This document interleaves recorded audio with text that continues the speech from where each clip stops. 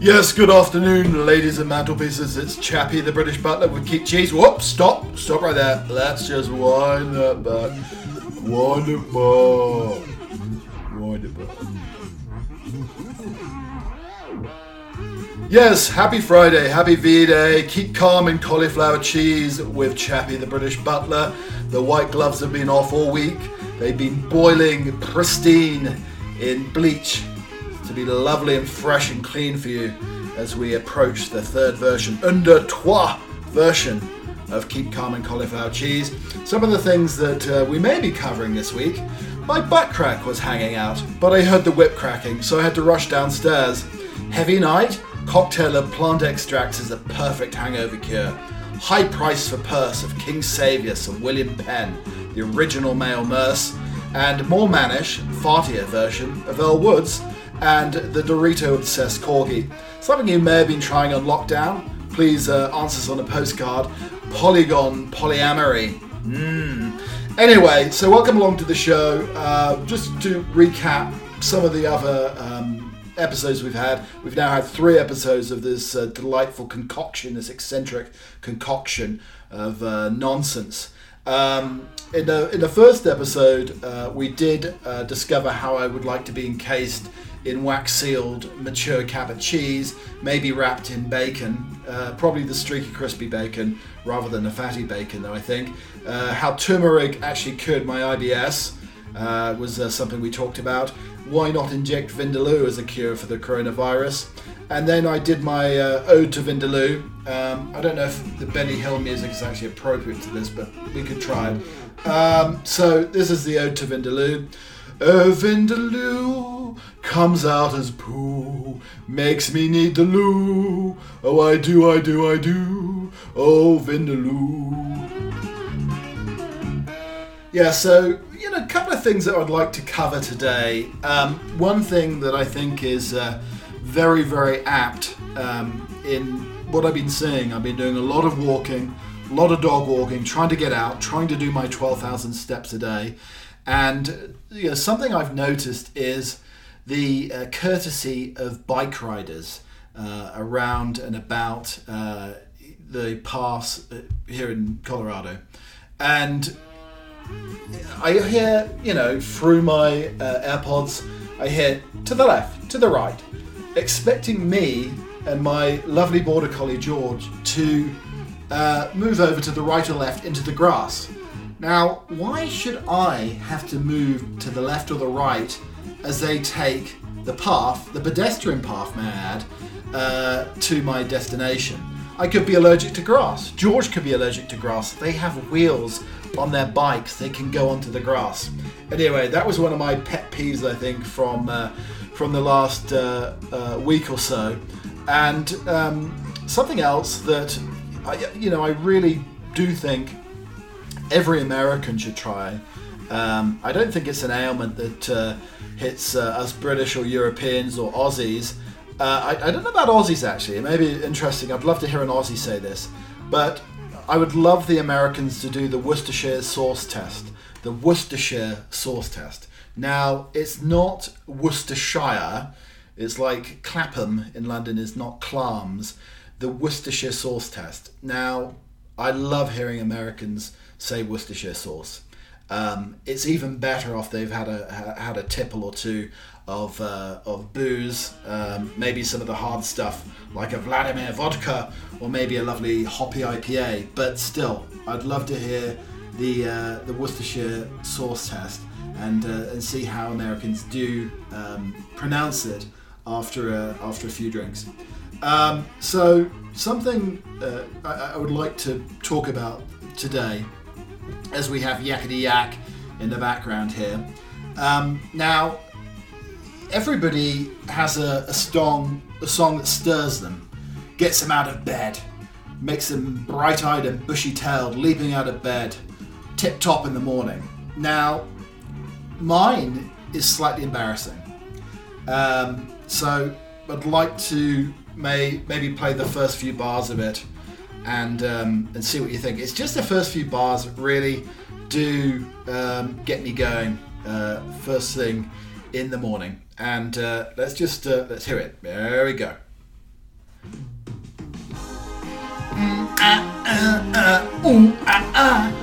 Da da dee da do da da da do do da dee da da da.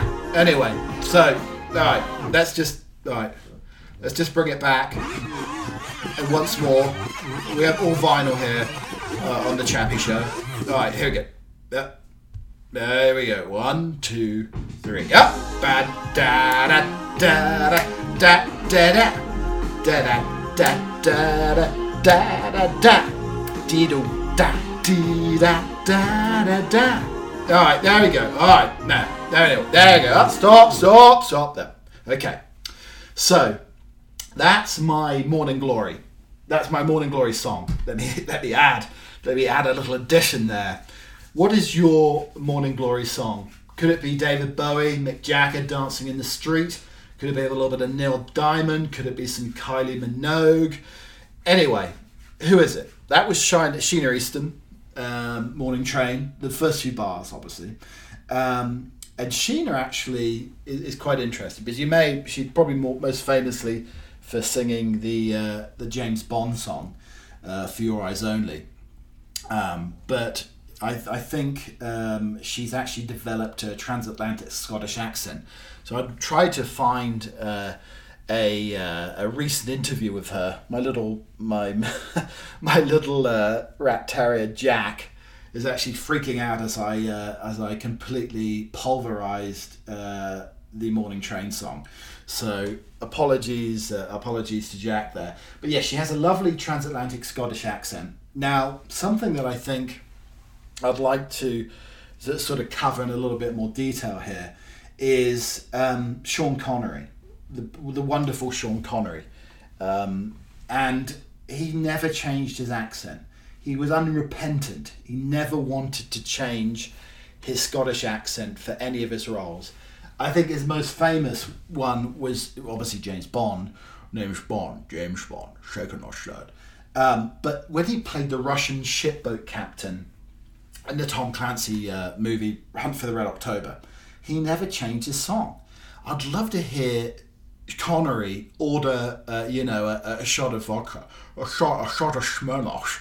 I mean, that would be fantastic to hear Connery order a shot of vodka rather than a redram of scotch, which would probably be his, the normal drink he would be drinking. But yeah, Connery never changed his accent in any of his movies. In a gangster movie, obviously the gangster movie that he won the Best Supporting Actor for, The Untouchables, he never changed his accent. He was still Scottish. So what can you say? I've lived here for 20 years and haven't been able to get rid of this accent. I've tried Listerine for God's sake, and it hasn't really worked. So something else that I wanted to cover today on the show is, the coronavirus has brought many new terms to the forefront here, and I want to share a few of these with you today. And maybe I'll do a few today and a few next week. But first of all, we've got the Corona Coaster, the ups and downs of your mood during the pandemic. You're loving lockdown one minute, but suddenly weepy and anxious the next. It's truly an emotional Corona Coaster. The Quarantinis, experimental cocktails mixed from whatever random ingredients you have left in the house. Fruit squash, which is a cordial to the American fans out there, a bit of fizzy pop, and that random bottle of booze from the Spanish duty free. All it's got to hand. Mix it up, pop in a glacé cherry, and you're good to go. And then the infamous Locktail Hour, wine o'clock in the lockdown era, which seems to be creeping earlier and earlier and earlier with every passing week. And your virtual pubs seem to be opening from lunchtime onwards.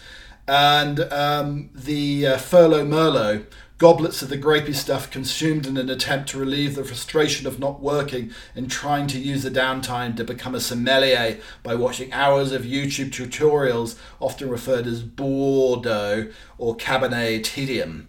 And then I think one of my favourites is the elephant in the Zoom. The glaring issue during a video conference call that nobody feels they can mention. A bad DIY haircut, bomb site house in the background, questionable facial hair, or just doing the meeting in a towel as nothing fits anymore.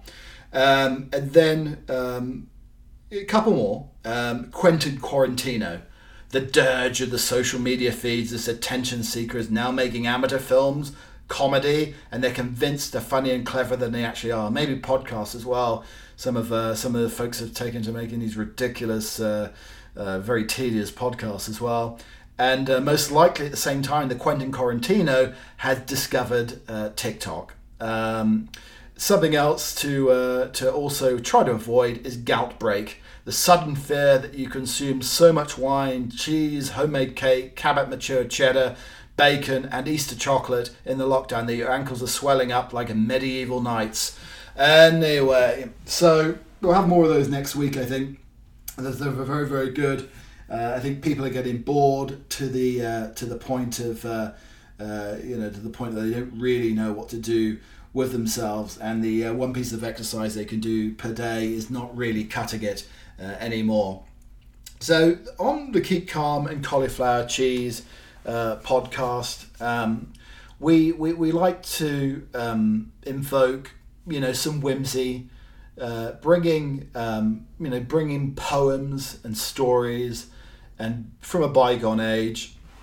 And one of the things I was thinking about this last week is really how that nobody everybody is missing sport. Whether it's baseball, basketball, football, soccer, cricket, golf, tennis, all of it. And I think in the US we're opening up the golf courses again, and golf is like the perfect it's a perfect game for that social distancing 6 foot. The way I play, it's like left, right, it's never in the center, and you're always 6 foot away from your playing partner. But something I was thinking about, and it really reminded me the bygone ages for me of seaside golf. And the Seaside Golf poem by John Betjeman, former poet laureate, was something I wanted to share with you all today. How straight it flew, how long it flew. It cleared the rutty track and soaring disappeared from view. Beyond the bunker's back, a glorious sailing, bounding drive that made me glad I was alive. And down the fairway, far along, it glowed a lonely white. I played an iron, sure and strong, and clipped it out of sight. In spite of grassy banks between, I knew I'd find it on the green, and so I did. It lay content, 2 paces from the pin. A steady putt, and then it went, oh, more securely in. A very turf rejoiced to see that quite unprecedented 3. Ah, seaweed smells from sandy caves, and thyme and mist in whiffs. Incoming tide Atlantic ways, slapping the sunny cliffs.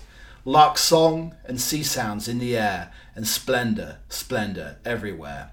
So there's a lovely, lovely poem by John Betjeman. He played his golf in Cornwall, one of the most beautiful, rugged areas of the UK, and he's actually buried in St. Enedoc Church, which I think borders on the 10th hole. And truly a lovely tribute. Wonderful game to get back to, with all the social distancing and lockdowns easing. But just wanted to bring that up today. So here on the Keep Calm and Cauliflower Cheese podcast, which is number 3, un, deux, trois. And my French accent is appalling, obviously. Something I wanted to always cover is a few different recipes, something to warm the cockles, warm the heart, keep us going in these difficult times.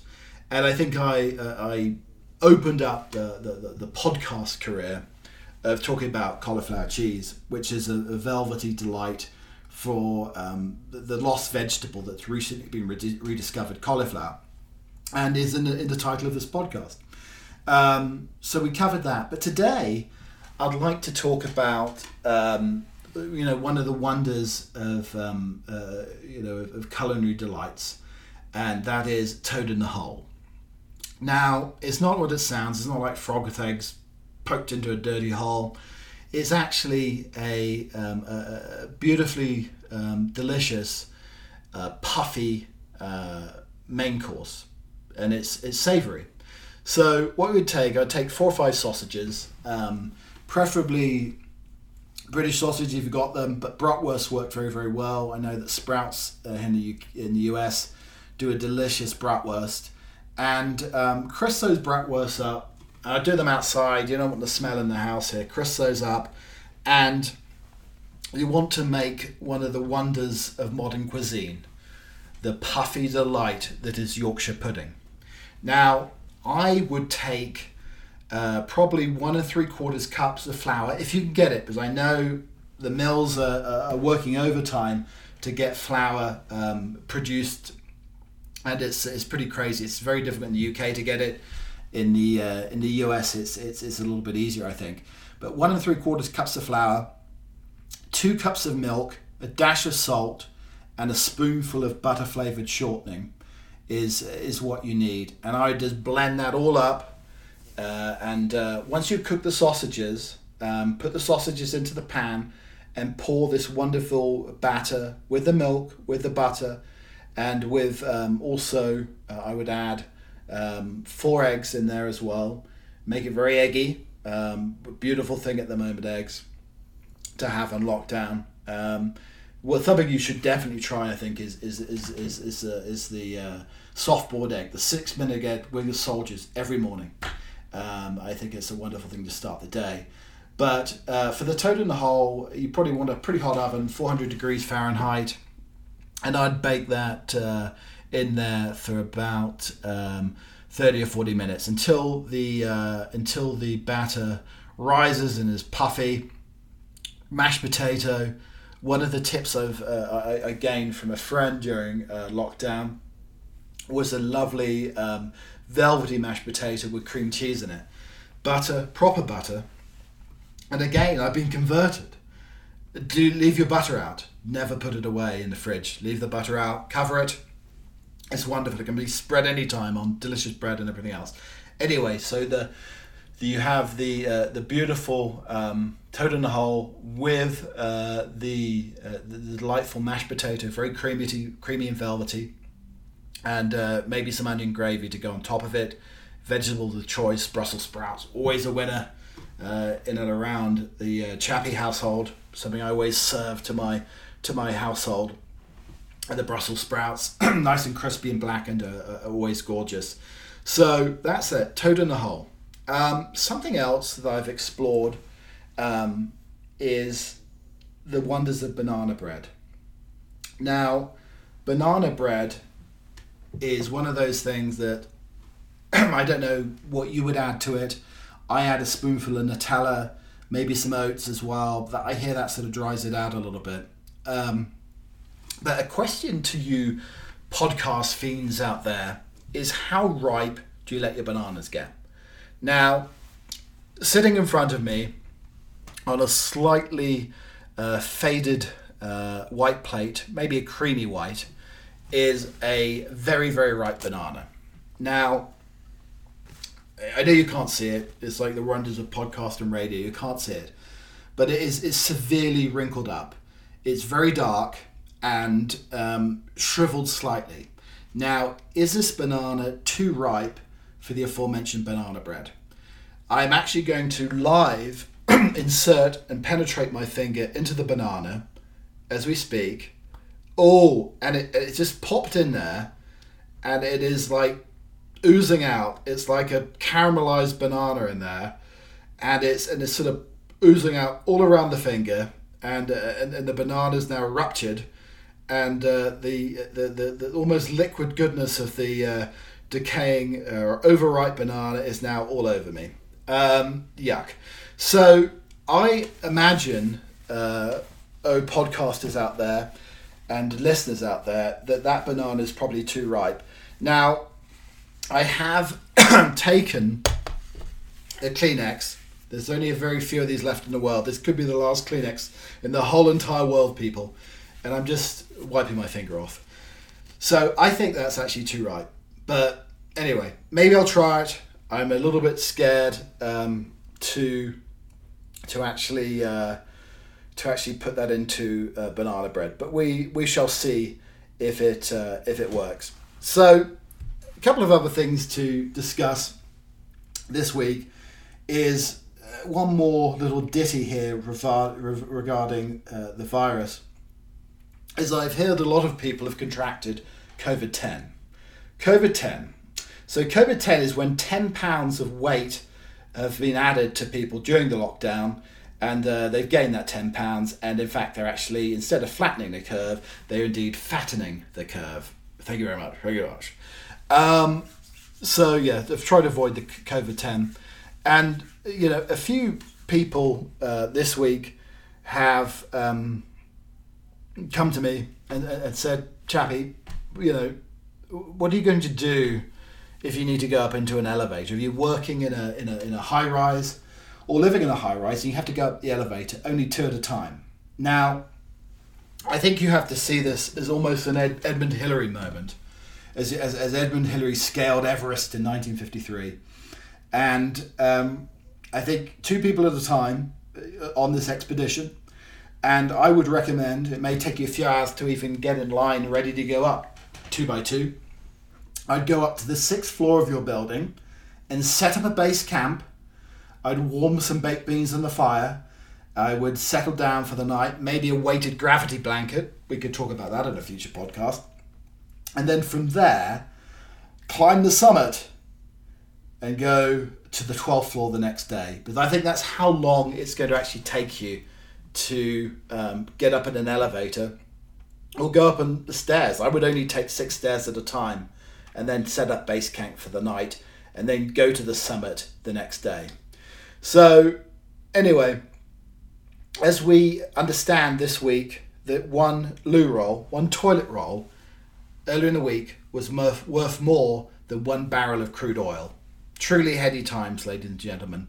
And as we think about, I think I discussed in one of the earlier podcasts about facial hair, and I did want to shave the bugger off. The facial hair, the beard, we need to get rid of it. Clean up, dress to impress.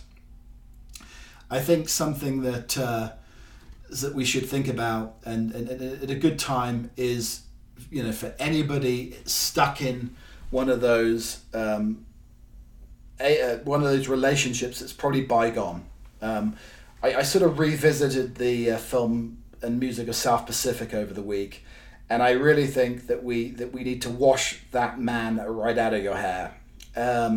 Some men are like oil slicks, some are flaky, and some of them you really do need the Head and Shoulders to wash it out. And I'm sure it's the same with women as well. But just ladies out there, wash that man right out of your hair, I think is the order of the day. So as we really approach the close of the podcast today, and we never really have a time that we can ramble on for hours on end, for another millennia probably, about different things, is something that we may want to cover next week. I think I want to rediscover, as I said, the banana bread. How rotten did the banana have to be? Let's have an egg count, an excellent egg count. I've got 82 eggs in my fridge at the moment. How many do you have? Let's count them up next week. I'm going to count them up again next week for you folks out there. And also, how does one get your bird name? Your bird name.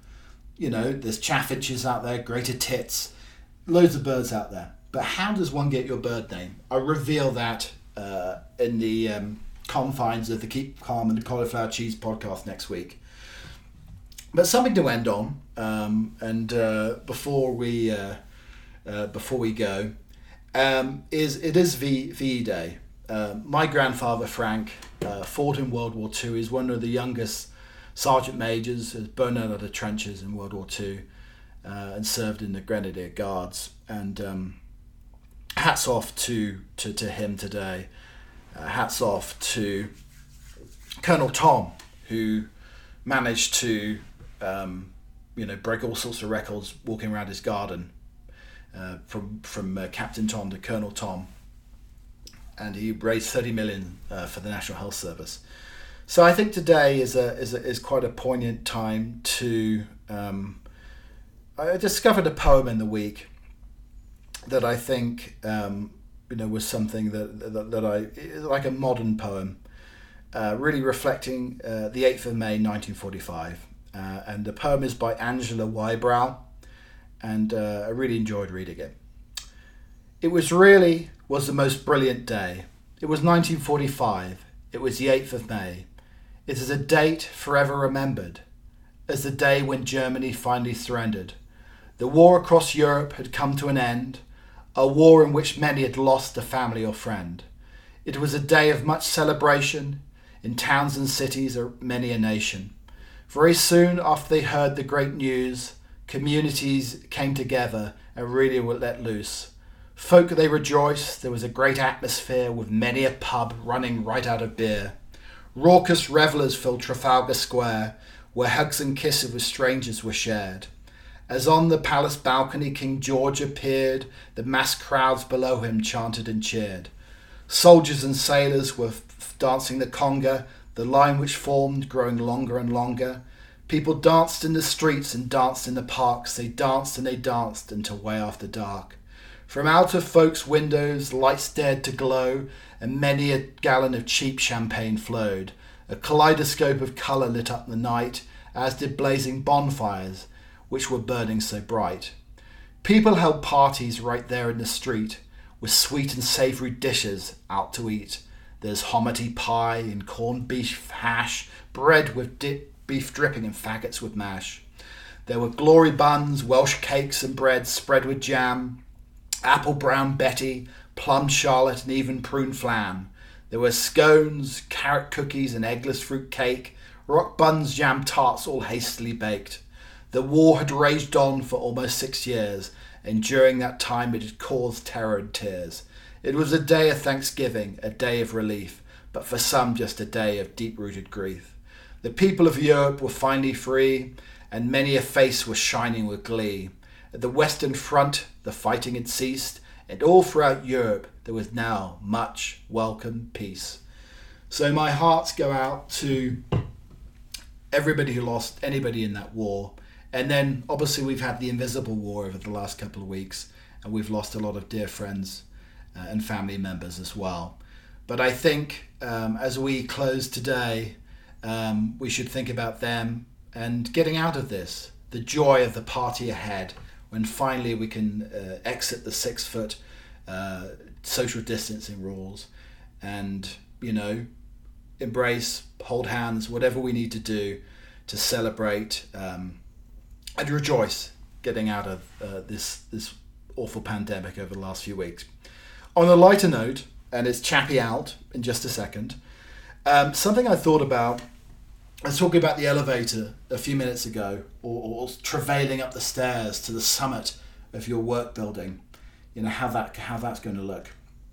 But something I would like to possibly invent and maybe copyright and patent is, I think every building now needs an extra long fireman's pole inserted outside of the building for everybody to, at the end of the day, for the fit ones, they can climb up the damn thing. For the, probably more rotund members, such as myself, they can slide down at the end of the day. It'll save a lot of time. And what I recommend is a long fireman's pole from the top of the building to the bottom. And everybody has Clorox gloves. So as they slide down the pole, they're disinfecting the pole on the way down. And I think it would be a fantastic thing for Clorox, probably, and also for people who need to get out in the evening and get home. Anyway, ladies and mantelpieces, it's been wonderful as always. It's Chappie the Butler signing off on a beautiful sunny day here in Colorado. Thank you very much for listening, and I look forward to seeing and hearing you again soon. Cheerio.